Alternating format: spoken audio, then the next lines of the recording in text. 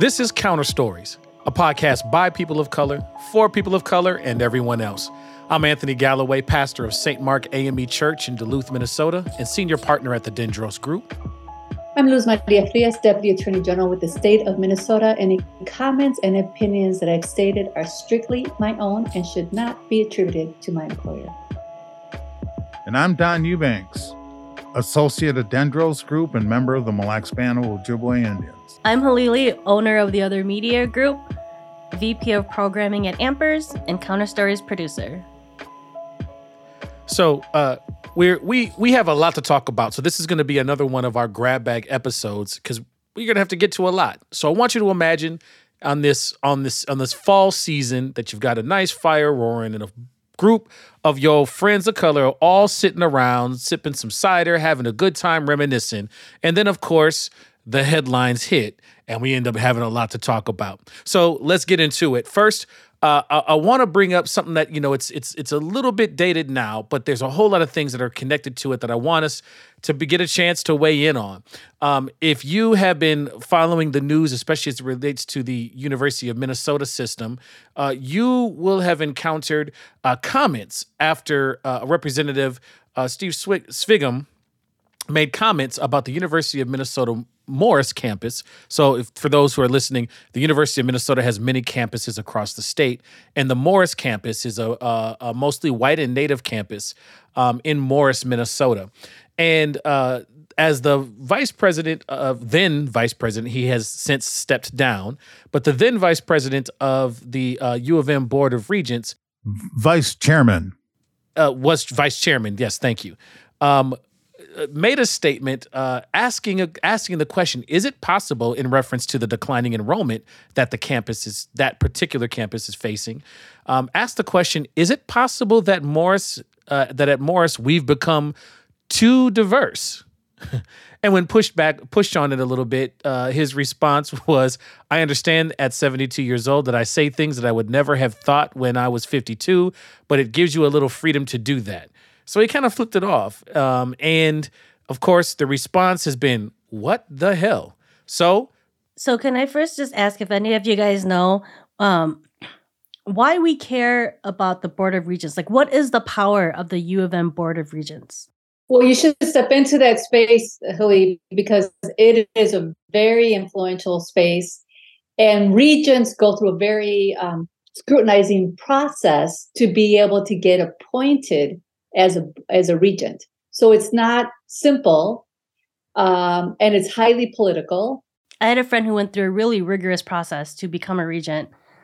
And I guess they're volunteers, which I thought was like, wow, such a rigorous process to get in for a volunteer position. But according to their website, the U of M Board of Regents is the university's governing board. So they articulate the vision for the university and the work to fulfill its mission of education, research, and outreach for the benefit of the people of Minnesota, the nation, and the world. So that is their mission statement. For folks who don't know why it's important that somebody on this board said this. So I think another analogy would be it's akin to a nonprofit that has an executive director and then also a board of directors. So while the university has a president, the president works with the Board of Regents to fulfill that mission. And it's an old board, so it also carries with it some cultural authority in the state as well. It was established in 1851 at the founding of the University of Minnesota, and so there's also some cultural meaning behind the seats, or at least there has been historically. It's one of those things that's been part of the millwork of white Minnesota for a long time. But Anthony, to get back to your opening comment about Steve Sviggum, who was the vice chair, a little context, because they were having the Board of Regents was discussing declining enrollment throughout the system. And even before I retired, and right prior to COVID, there was declining enrollment across the board in Minnesota state school systems. and across the board. But what made, I think Sviggum also commented prior to him making that comment that he had heard from a couple of constituents, friends of his who raised that point. So he prefaced that before making the comment that could it be that, Morris is too diverse? And when I first heard that comment come out of his mouth, I couldn't believe it. I mean, and the fact, and I remember reacting, the fact that there were a couple of individuals who were biased enough to feel that there were too many students of color, and to suggest that that's why other white students weren't enrolling in more. I mean, all that was wrapped up in that one little question he tried to play off. And I couldn't believe it because this is coming from a regent. So, and Sviggum's got a history and a past also. So coming out of his mouth, I was just surprised that he tried to play it off as he did, using the 72-year-old thing. And then, because there was immediate reaction, but in the community, but the immediate reaction came from the Native American community, because in your introduction, you mentioned that, the Minnesota, there's a Minnesota system, but we've talked about how the University of Minnesota is a land grant university. And we talked about what land grants meant. And the University of Minnesota Morris was the one portion of the University of Minnesota that actually honored that the land grants by offering free tuition for Native Americans in their undergrad program. Do you think, Don, that it was a direct jab at that new policy that just went into effect, 1 or 2 years ago? Well, no, they have been University of Minnesota Morris has been accepting Native American students with free tuition for years. The additional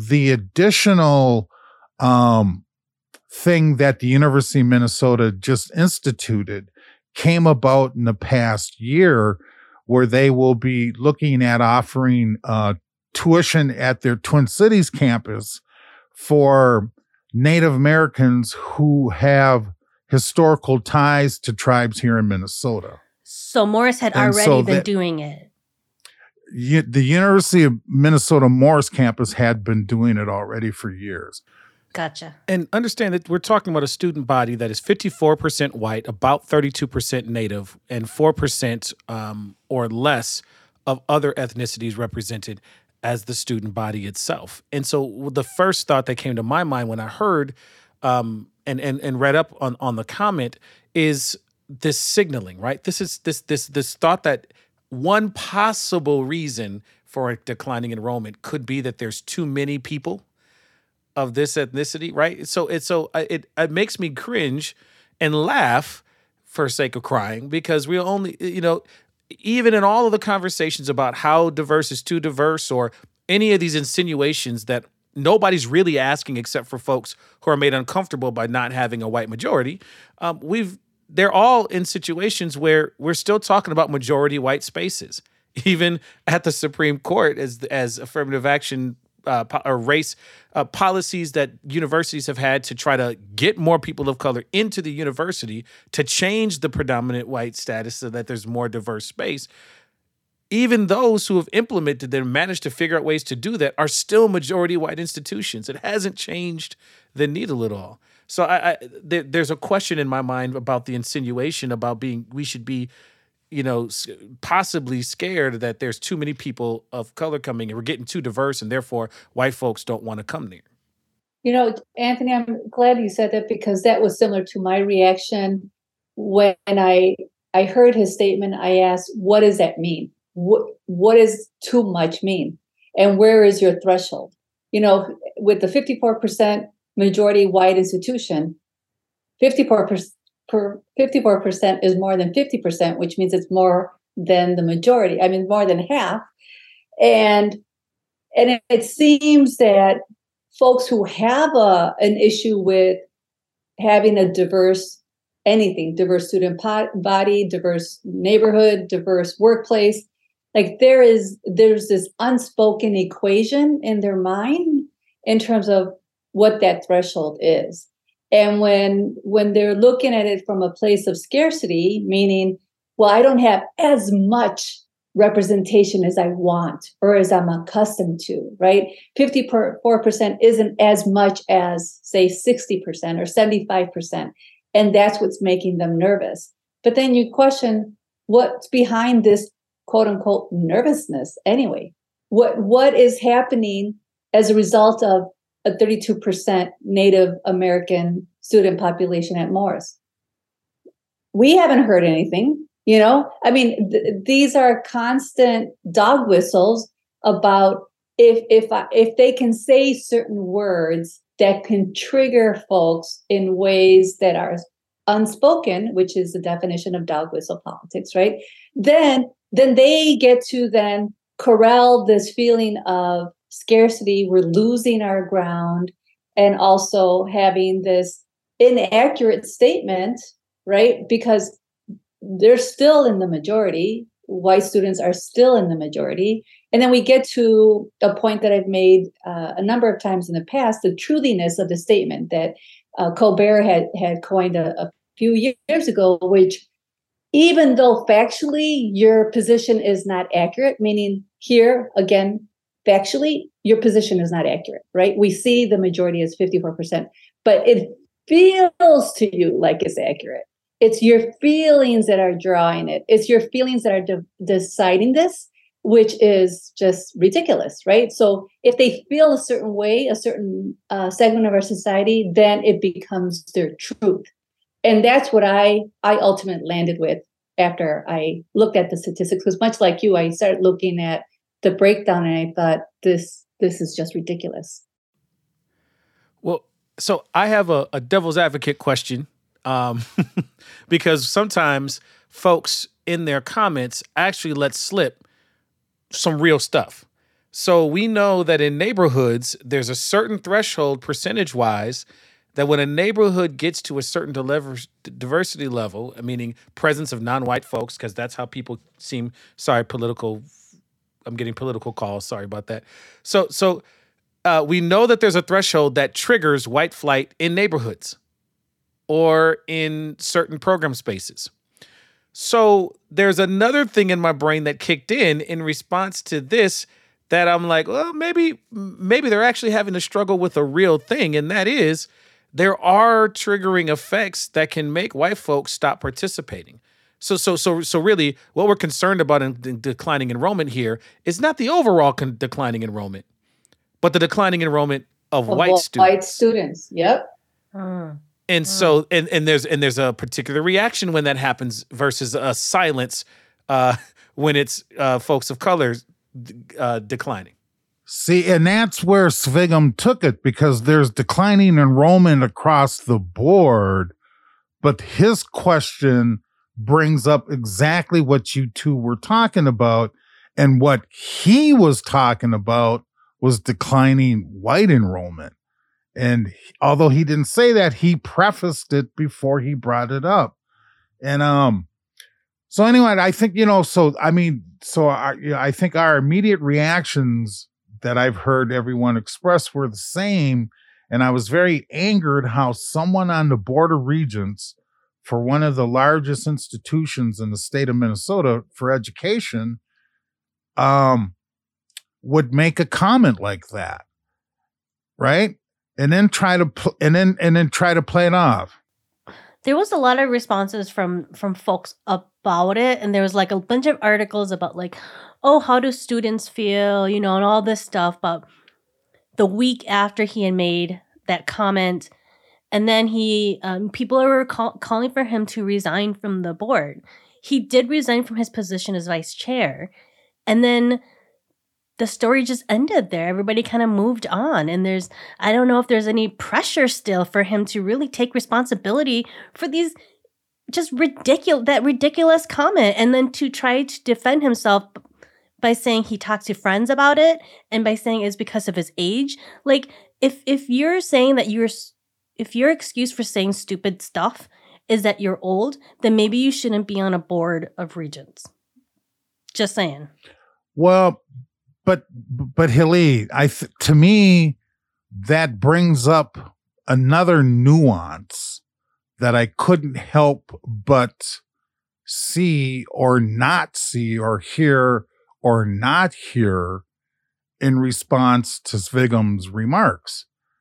So, Anthony pointed out that, at the time of that comment, it's 54% white, 32% Native American, and then other ethnic groups are represented for a total of about 4%, less of the student body. And so the largest group is Native American. And so I think what that nuance was that, I have talked about how when issues come up in the Native American community, we have to fight very hard to have it rise to a level that others are even aware or hear what's happening.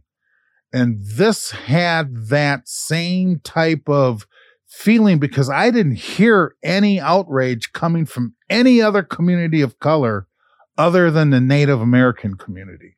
It was the Native American student group who immediately responded and invited Svigum out in a day or two after he made that comment, where they kind of set him straight, right? Or they attempted to explain to him the richness of the diversity that was on that campus.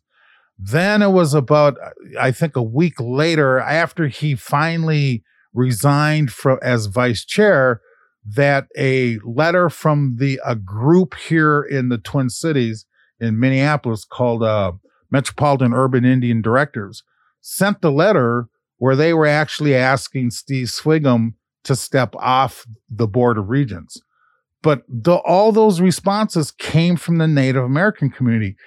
It was dead silence everywhere else. So I'm like, holy smokes, how can someone make a comment like that and no other community of color raised an issue or brought it to the forefront other than the American Indian community? Now, I know racially that's the way it breaks down, but that, to me, I found also the silence was deafening. All right.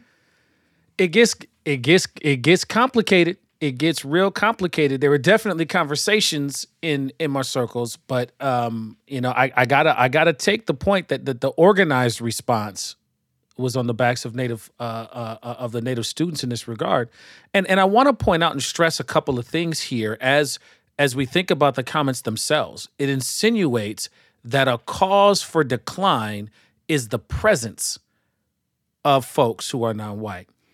That is a very dangerous game and slope, because it leads into that, and combined to all these different things that try to make me feel like a threat, leads to real experiences with communities who have been kind of whipped up in this way. So I may insinuate a seemingly harmless question that's trying to come at this from a different angle, which is what a lot of the sentiments are trying to be steered towards in the response. But any insinuation that my presence is a threat leads to reverberating effects from my day-to-day encounters. I mean, that is a piece of this that I don't think we're talking about. And it's getting muddied right around the same time as we have folks who are saying things that universities have been tried to do to diversify, right, by taking into account race and the experience of marginalized communities who haven't historically been here, in order to make sure that you don't continually stay pushed out of participation in universities, is up for question right now as well at our federal level. Even though we know that when those policies go away, the decline, the enrollment of folks of color at universities rapidly declines, right? So the challenge is we know it works, but folks are willing to stay in questioning this presence thing, and feel like somehow I'm going to be losing the way things get more diverse. I would offer, as our mentor, Don Elder Mahmoud El Kati, often reminds us of, in that part of this equation is that my presence can and will at some point make you have to reflect on yours. And I think that might absolutely be something that causes somebody to think twice about going to a more diverse university, because it may force me to have to deal with something that I have had the luxury of not dealing with for a long time.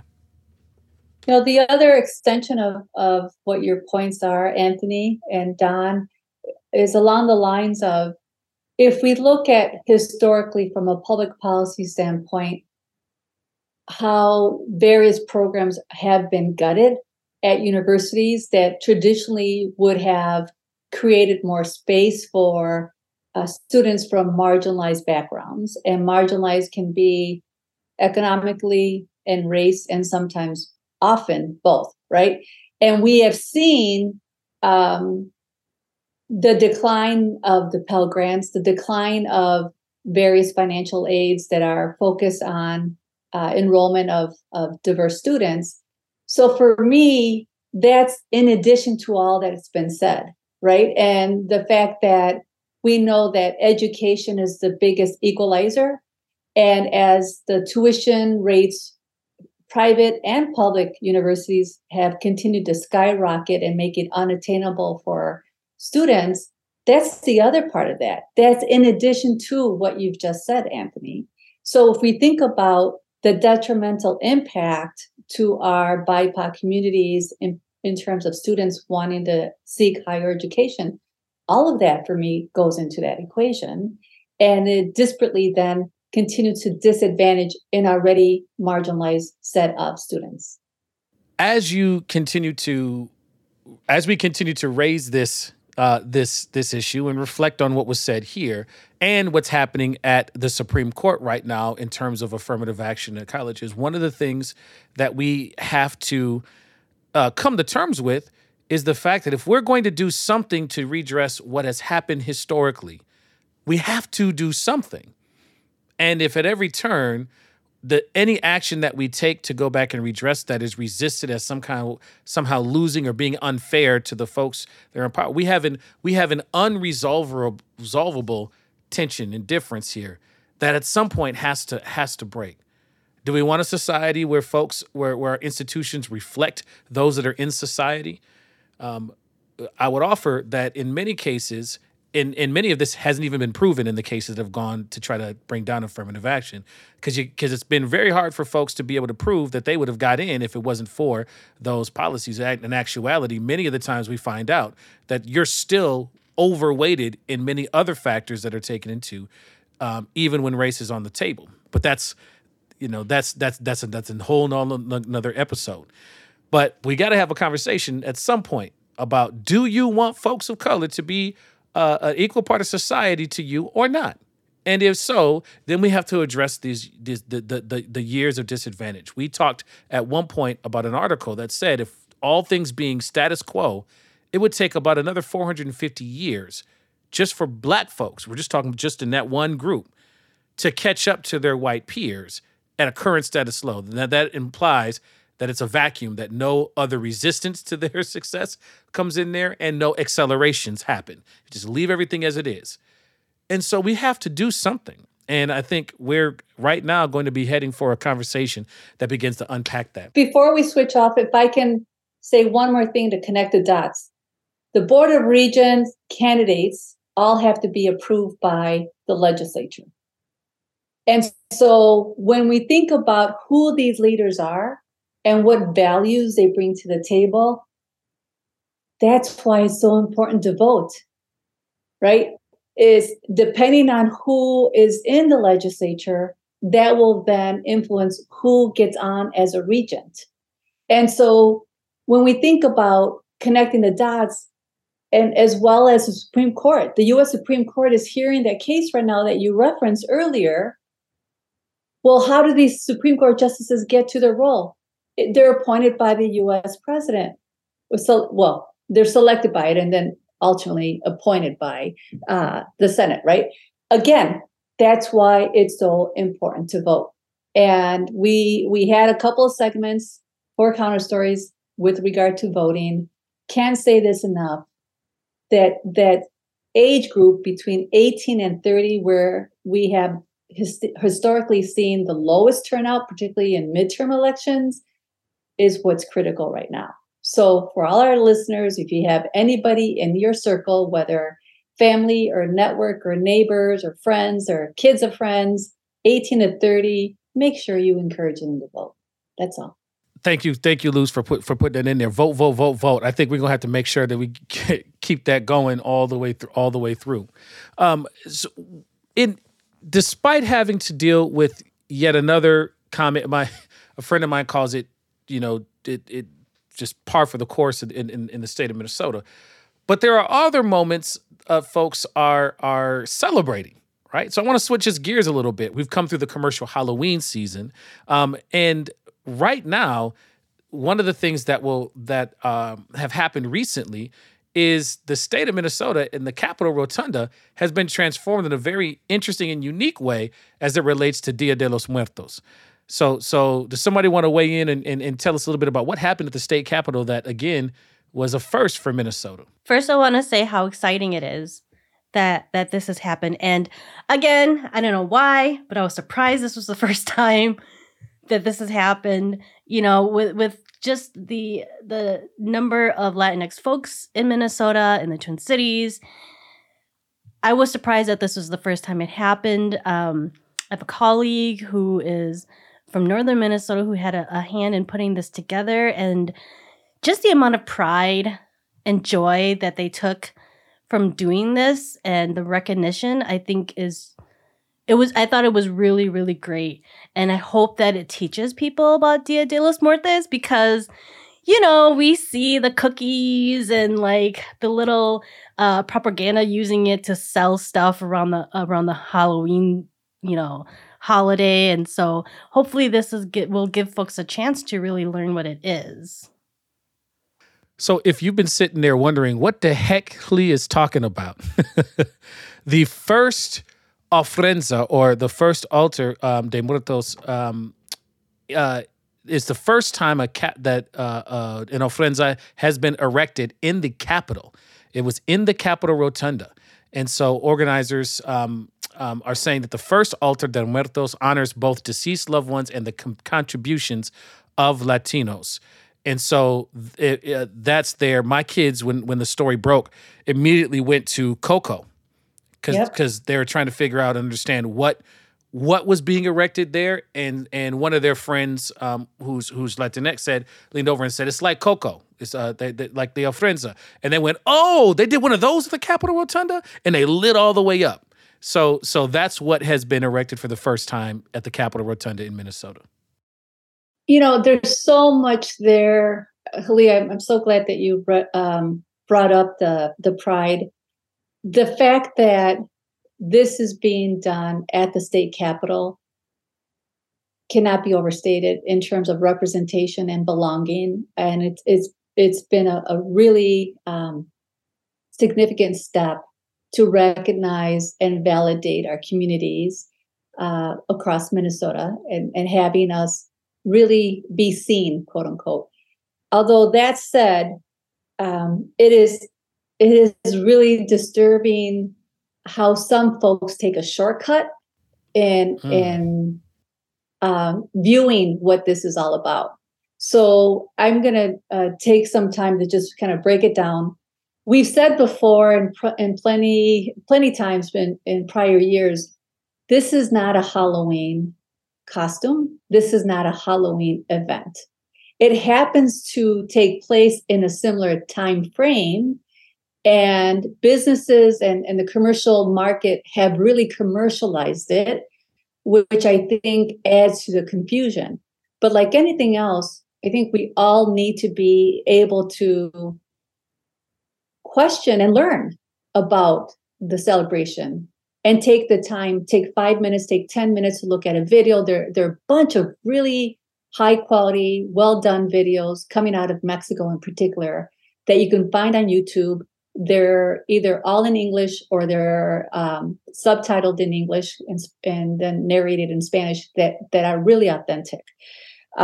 Keep in mind, if you don't think of anything else out of this conversation, the one thing that I want you to take away to keep in mind is it is a memorial tribute. It is a memorial service. That's what it is. Dia de los Muertos in English means Day of the Dead. And so for us, it's about honoring the life of our loved ones who are no longer walking this earth. So when people are saying, well, the costumes, well, do you wear costumes for memorial service? No. That's why it's so offensive when people say that these are costumes. I posted a video on social media that came out of the consulate's office in New York that was beautiful. It was a gentleman wearing a mariachi suit and then a woman wearing a mariachi dress as well. And mariachi, I hope by now people recognize, it's a fitted suit for men with a short jacket that comes kind of waist side. And it's got embroidery on the side of the legs going down vertically as well. There's on the front of the jacket, and then there's a matching sombrero with a similar decor to it. That's the mariachi suit. And it's used for a particular type of music, mariachi music. Right. So I wouldn't be wearing a mariachi suit because I don't play or sing mariachi music. But yet part of my culture is to observe and listen to mariachi music. And so you would see the mariachi suits being worn. They're suits. They're not costumes.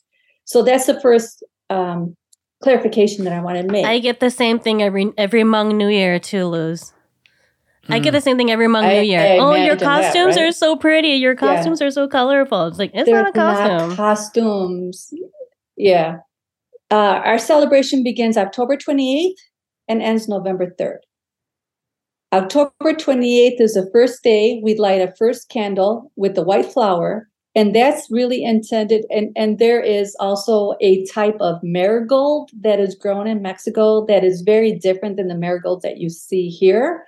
And there's that cempasúchil, which sidebar is now there are some farmers in Minnesota who are growing this flower here in Minnesota so that we could actually have that variety in Minnesota, which is beautiful. Yes. And there's incense on the first day, and there's papel picado. Papel picado is, in English, it means like a perforated paper. And you see them in really colorful displays, and they have geometric shapes to it, for lack of a better word. So that's part of that altar. So day one of the altar, that's what happens. You light your first candle. Before then, you would have had pictures of your loved ones up there, the folks who have passed away, and any type of mementos that were near and dear to them or that remind you of them. So, for instance, if you lost a daughter who had a favorite type of music or an artist, you would put her picture up there, but also something along the lines of that music or artist that she really enjoyed, because that's the connection that you would tie to her. On October 29th, you would light another candle and put a glass of water. And the entire concept here is about welcoming the souls of the deceased back into your home. That's what you're doing in this memorial service and memorial tribute. On October 30th, you light another candle. You have your glass of water, and then you have pan de muerto, which is bread. And that's intended then to signify you are putting out some nutrients for those who passed away without eating, if they died in a tragic way or in an accident. And so they didn't get to eat before they passed away. So we are putting that food out there as we're welcoming back so they can have that food. On October 31st, another candle is lit. The water bread is out there. And then this becomes one that we dedicate to our ancestors and the children who died in limbo, meaning that folks who were not baptized and they died before that. This started as a religious holiday in Catholicism, but has been commercialized beyond that. But it still holds that Catholicism aspect to it, which brings in the baptismal aspect to it. November 1st is also known as All Saints' Day. Again, the connection there with Catholicism. This is for, on that day, folks who died too soon as children are honored. And so on that day, then, sweet food and candy and toys are placed at the altar, because we are then welcoming young children back into our homes with things that would normally be associated with children. November 2nd, all adults, then everyone else is intended to visit the altar, visit our homes. So on that day, traditionally speaking, mole is prepared, and mole is a type of a dark chocolate / peanut sauce that goes on enchiladas mostly, but there's also other dishes, pollo and mole, chicken and mole, that you would see at restaurants. That's put out there. Tamales is put out there. And of course, beer and tequila or whatever other kind of beverages that our loved ones would enjoy. And then it caps off with the final day. 7 days into it is November 3rd. The last and final white candle is lit. And that's the day that you then say goodbye to our deceased. And you ask them to come back the next year. So this is all about a memorial service and tribute to the loved ones. It is not a costume. It is not something to be commercialized any more than you would want the passing of your own loved ones to be commercialized.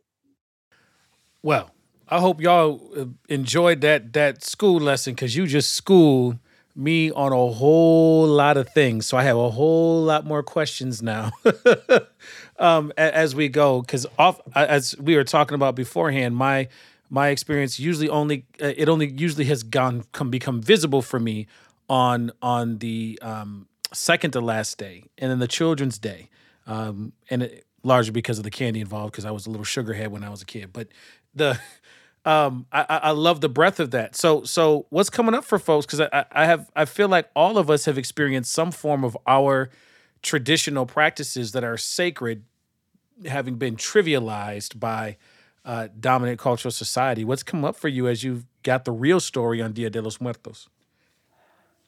I think the funniest thing for me is, like, 2 or 3 weeks before Halloween, there are all these articles and stuff that'll pop up and say what not to do on Halloween. Like, don't appropriate for Halloween. And yet people always do, both as, Native Americans and as the skeleton design for Dia de los Muertos. And whenever I bring it up to folks and say, like, oh, I didn't realize you were of Latinx descent. And they'll be like, oh, I'm not, but, and they realize then that, they made a mistake in their costume. But it always comes to, I'm honoring this tradition, or this makes me think of a loved one that I lost. And I don't know how, Luz, how that comes across to you when people say, well, okay, I get that I'm not, from that cultural background, but it reminds me of my loved ones, so therefore it's okay. It's exhausting. That's all I can say. It's exhausting because there's so much there, it's as if I would show up, dressed as someone's loved one.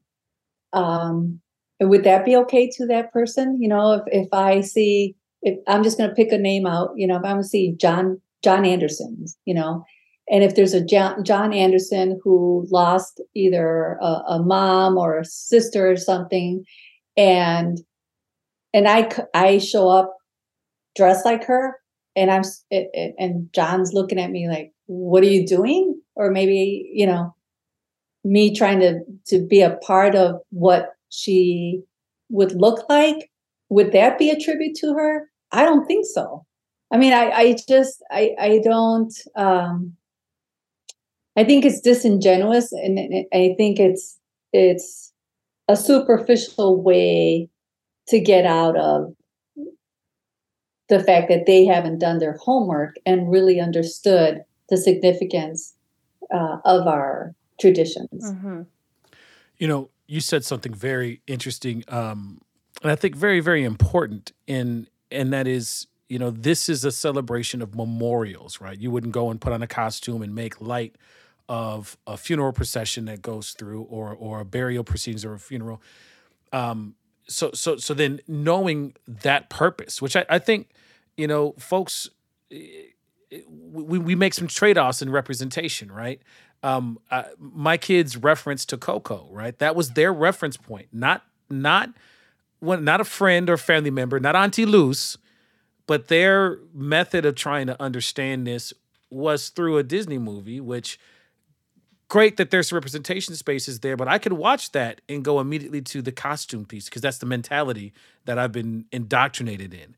And I think it's important for us to, especially with all of our different backgrounds, you know, we've got to be in conversation so that I need to know what the sacred is for my Mexican brothers and sisters. I need to know what the sacred is for my Native brothers and sisters. I'll never forget being a kid going on a field trip to Mounds Park and kids jumping the fence and going onto the mound and playing as if on a playground. And the big sigh that my teacher had, I'll never forget it, Miss Edwards, it was third grade. She has this big sigh, and I noticed that as I'm getting ready to kind of walk and just go do what the other kids do, she grabs me and holds me back a little bit. And the only other folks that are standing with me, not moving, are the other Native kids in the classroom, right? Because there is an understanding. They knew what this was. Miss Edwards knew what this was. I didn't know what this was. A bunch of other kids I'm grabbing, not because, you know, I all of a sudden knew by epiphany. No. I grabbed them because I didn't want them to go play without me. So I was like, well, no. If I can't go, you can't go, right? But she ended up having to have this conversation as she pulls everybody off and tries to tell where we were. And I will never forget it. As she's doing it, another class from some other school that was there, they go right up on it. Grow up on it while she's trying, and I see her sigh again. And so I think it's important for us to have some really important conversations about the things that are sacred to us. When you come to my house and you see the open bowl vessels, this comes from parts of my family who put open vessels going all the way back to the continent of Africa, so that ancestors can reside with us.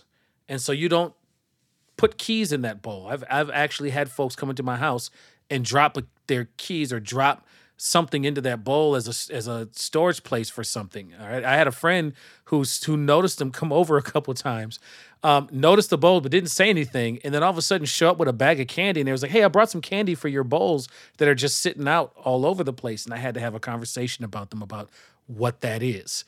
So what other things come up for you all around that are sacred and sometimes trampled over in your own experience? Well, I think, Anthony, that what you just used as an example with Mounds Park, and as you were talking, it was making me think, because there were Luz, when she explained the different days, there were portions of that made me think of the ceremony that happens in the Anishinaabe community when someone dies and passes on and begins their journey. So where in this exercise they're lighting candles, it was the food part. There's a portion in this in our ceremonies where food also plays a role for this individual as they begin their journey. Now, I'm not gonna talk a lot about that because I've also brought this up prior. We in our community are still getting over the fact that our spiritual practices were outlawed in this country after after the struggle at Wounded Knee. And in a country that supposedly is based on religious freedom, and how that gets tossed around, for its benefit in terms of Christianity. But we were taught, at least I was told, and I think most of us were told, that this country was created as folks are being persecuted back in England and in Europe. They came here for religious freedom, and yet my people's spirituality was against the law until 1978, 75. And so with the American Indian Religious Freedom Act. So in order for us to survive and keep those traditions alive, we had to go underground. And so even though now it's been 30, 40 years, those kind of things still aren't talked about. And so you ask that question, part of me wants to, and then a part of me, it refrains. Mounds Park would be like taking a busload of kids to a cemetery, opening the front gate, and then letting those children run in there and run over all the graves. That's the analogy that I can make. The tradition behind those mounds, now that's different. The spiritual, okay, and I can't speak to that because those aren't Anishinaabe, right? So I'm not quite sure what the spiritual traditions were that it created those in the first place. And I can't speak to that because as Anishinaabe, we don't have similar type mounds. However, the importance of that reverberates through Indian country, because even when I was commissioner at Mille Lacs and we wanted to build a new location or build on our existing location for Health and Human Services, we weren't allowed to because we were aware that there were remains in that area. Right? Either from our ancestors or from people who preceded us to that area. So in that regard, it's very sacred. But in terms of those spiritual connections, I think that there were some similarities that I was hearing coming from Luz in her explanation of that. But but for us, we don't have an ongoing kind of thing after someone passes. For us, what I can share is that when someone passes, we're taught that for a year we don't speak that person's name. And then sometimes after a year, we do have another celebration that then allows us to begin to be able to speak that person's name again, and to recognize that in their journey, they should be where they should have gotten to, if that makes sense. Right. So for us, it's not a 6-day thing once a year.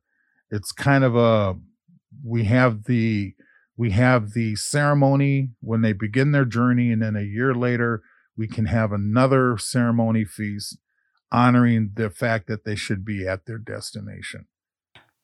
I love all these connections that I'm feeling from both you and Luz's stories. You talk about food, and with Hmong people, that's a big, big thing. At New Year, we set a plate out for our ancestors. And I was always really scared when I was a kid because my dad and my grandpa, who was a shaman, would set up this extra plate and they would do, some chants and some talks and stuff. And I was like, oh my God, is there a ghost sitting there? Is that why we're leaving that plate out for someone? But another just kind of a funny story, I guess, about the clashing of cultures is, my husband is white. And when my grandfather passed, I would take my grandmother to visit his grave. And the first time we went, my uncle had gone before us and left food out. And so this is something we do is we literally bring food to the tombstone, the cemetery, and leave food and money there. Spiritual money is not regular money, so it's a special kind of paper that you buy. And my husband walks up and he sees all this food. And he goes, "Oh my God, somebody trashed Grandpa's grave." And he's running up to it to clear the food out. And I'm sitting here screaming, "No, no, no, don't do that. It's meant to be there," you know? And that was just a moment of like things that I didn't think I would need to have to explain. And he was in such shock that and horror that he almost took away Grandpa's meal, right? And like what you said, Don, you know, we don't do a 6-day or an annual visitation to our deceased, but sometimes we will often do another sort of spirit calling for those who have passed if we believe that their spirit has left where it should be. So we recently had one for my grandfather. He had passed 4 years ago, and my uncle saw him in a dream. And we see that as Grandpa visiting. And it led my uncle to believe that one of my grandpa's spirits, we believe there are 3 spirits, one of them had left the location it should be. And so we had a special ceremony for that. You know, in order to do that, we set up a little hut and some clothes. And if I was to walk by somewhere and see non-Hmong people do that, yes, I would be 1,000% offended. So it's interesting to me always to learn about how all of our different cultures intersect in our traditions. I think it's interesting to be able to then put that together, right? So knowing, if I know Native tradition says we're not going to, or in the Anishinaabe experience, Don, I heard you say that we don't speak the name until a certain date, right? So there's going to be some clash there for our tradition space where we keep the stories alive, and that's the gesture that keeps the ancestors with us. Even in the night before the funeral, you know, a practice that we had grown up for a long time is that we would get together and keep watch over body. This is the kind of more traditional reasoning for it, but it had become over time the time that we tell some of the most important stories that we can pull out from that person's life. A lot of it ends up being the joy stories. There are some stories about the realness of it that can come out. But it's a tradition that I've been seeing decline, but I thought it's so powerful. But if I know that, and I know your experience space, now we'll have to navigate and figure out how we do that. But I can't navigate it if I don't know about it, or if I don't spend some time to learn about it and to learn how that makes sense. Across context, or if it doesn't. And we have to just say, you know what, this one doesn't fit together, and we're not going to force it to. We're going to figure out how to navigate around it. But see, that's that constant tripping over each other that actually allows us to be able to find something, find a pathway forward, not omitting it or pushing it away. But I would just offer to is that we can't have any of these conversations if we're scared that a place is becoming too diverse. So I'll offer to our listeners, just for full circle it, from the opening conversation to learning about Dia de los Muertos to intersecting all of our different experiences. And we have an opportunity to do so. At the beginning of the show, you had mentioned, like, this is just us kind of hanging out, right? Having a conversation on our couch type of thing. And it really is. Because this is, I feel, every time we have Encounter Stories, I feel like I'm in a safe space to ask questions about things that I'm ignorant on, and I'm excited and proud to be able to share what we do in our culture with the rest of you guys and our listeners. True story. Facts. What did it say? Facts, no cap. I'm not even gonna go down that road because my kids are gonna laugh at me. But please, I think you're period, no caps. That's what I was trying to get to. Period, no caps. Yeah, and and what I love about it is even when like I said to Luz earlier, right? I was like, oh yeah, the 2 days of Dia de los Muertos, and she's like, hold up, no, it's a whole week, homie. and it's received with love because we've got a space to do it, and not only are willing to be wrong, but willing to not know, and willing to walk with folks, and not willing to assume that our knowledge is supreme. Another reason why diversity on campus is important, because then you make these friends, right? Right.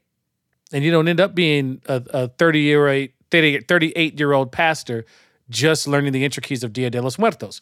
Keeping it 100. That can only come when we intersect with each other.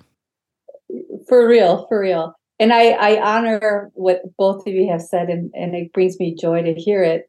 The other part that I want to clarify for our friends listening is that you can be a part of Dia de los Muertos. You just have to do it the way it's intended to be done, right? So it's about, we all, by this juncture in our lives, have had someone pass away, whether it's a grandparents or parents or aunties, uncles, whomever, right? Children in your lives, friends, close relatives that are, outside of your nuclear family.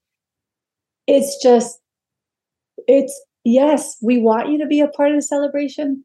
Just don't commercialize it and don't run afoul of it, right? Adhere to the guidance that is traditional, and you'll be good without exploiting parts of it, without calling our suits costumes, without trying to have your face painted for the sake of having it painted, right? I mean, sitting in a suburb and saying that you honor Dia de los Muertos by face painting and doing nothing else in terms of the memorial tribute, that is not the right way to go. I mean, that is not acceptable. So we're trying to guide folks in a gentle way. And the beauty of the internet is your best friend. You don't need Latinos or Latinas in your life telling you to do it ABC. Just spend a few minutes on the internet looking at authentic celebrations that are made and coming out of Mexico or coming out of the Consulate of Mexico, offices across the U.S. There's plenty of information and materials out there that can help guide you in your honoring of deceased ones in your life. Because that's a part of all of us, right? We all want to honor who we've lost. It's just if you want to partake in the 7-day Dia de los Muertos celebration, then it should be in honor of, and not you don't get to commercialize it. Well, in the words of author Chinua Achebe, the world is like a mask dancing. If you want to see it well, you do not stand in one place. I can't think of a better way to pull down the reason that diversity matters, and it makes us better as we learn. This has been Counter Stories. I'm Anthony Galloway, senior pastor of St. Mark AME Church in Duluth, Minnesota, and senior partner of Dendros Group. I'm Luz Maria Frias, Deputy Attorney General with the state of Minnesota. Any comments and opinions that I've stated are strictly my own and should not be attributed to my employer. I'm Don Eubanks, associate of Dendros Group and member of the Mille Lacs Band of Ojibwe Indians. I'm Halili, owner of the Other Media Group, VP of Programming for Ampers, and Counter Stories producer. I look forward to our next conversation.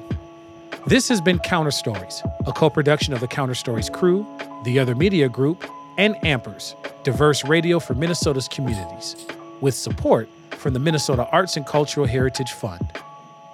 For our full conversation, please visit counterstories.com.